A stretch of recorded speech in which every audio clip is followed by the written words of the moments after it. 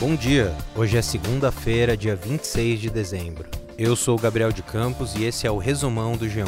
Eu vou te contar algumas das notícias mais importantes deste começo de manhã.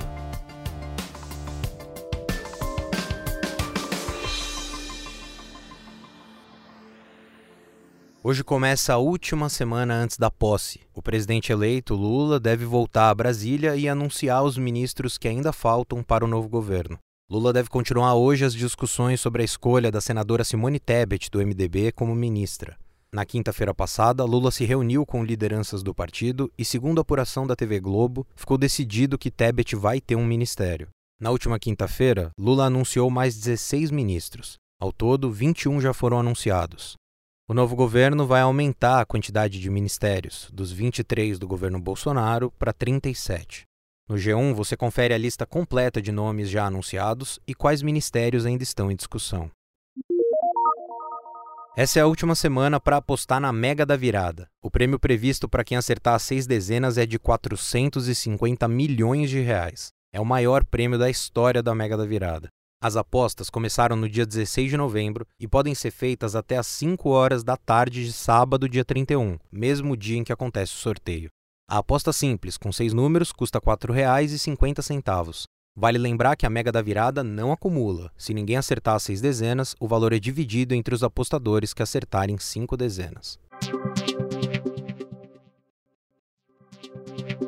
Pelé e seus familiares celebraram o Natal no Hospital Albert Einstein, em São Paulo, onde o rei do futebol está internado desde o dia 29 de novembro, em tratamento de um câncer no cólon e de uma infecção respiratória. Ontem chegou ao hospital Joshua Nascimento, filho de Pelé que mora nos Estados Unidos. Além dele, também estão lá Kelly, Flávio e Edinho, outros filhos do ex-jogador, e a esposa dele, Márcia Aoki. Os filhos têm usado as redes sociais para postar fotos da família reunida no quarto em que o Pelé está internado. Em algumas dessas fotos, Pelé aparece ao lado dos filhos. Um boletim médico divulgado na última quarta-feira informou que o Pelé teve piora no quadro de saúde. Segundo o boletim, ele teve progressão do câncer e parou de responder à quimioterapia. Você confere no G1 todas as atualizações sobre o estado de saúde do Pelé.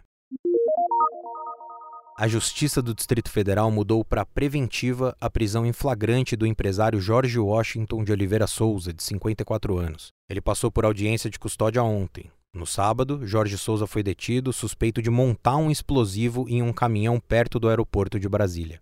A tentativa de explodir o caminhão teve motivação política e ideológica. Em depoimento à polícia, Jorge Souza disse que o ato foi planejado por integrantes de atos golpistas a favor de Jair Bolsonaro, que acontecem na frente de quartéis do Exército. Ele foi autuado por terrorismo, posse e porte ilegal de arma de fogo e explosivos e também por crime contra o Estado Democrático de Direito.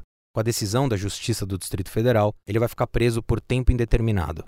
Segundo a apuração policial, Jorge entregou o explosivo para uma outra pessoa, que já foi identificada pelos investigadores e foi a responsável por levar o explosivo até as proximidades do aeroporto.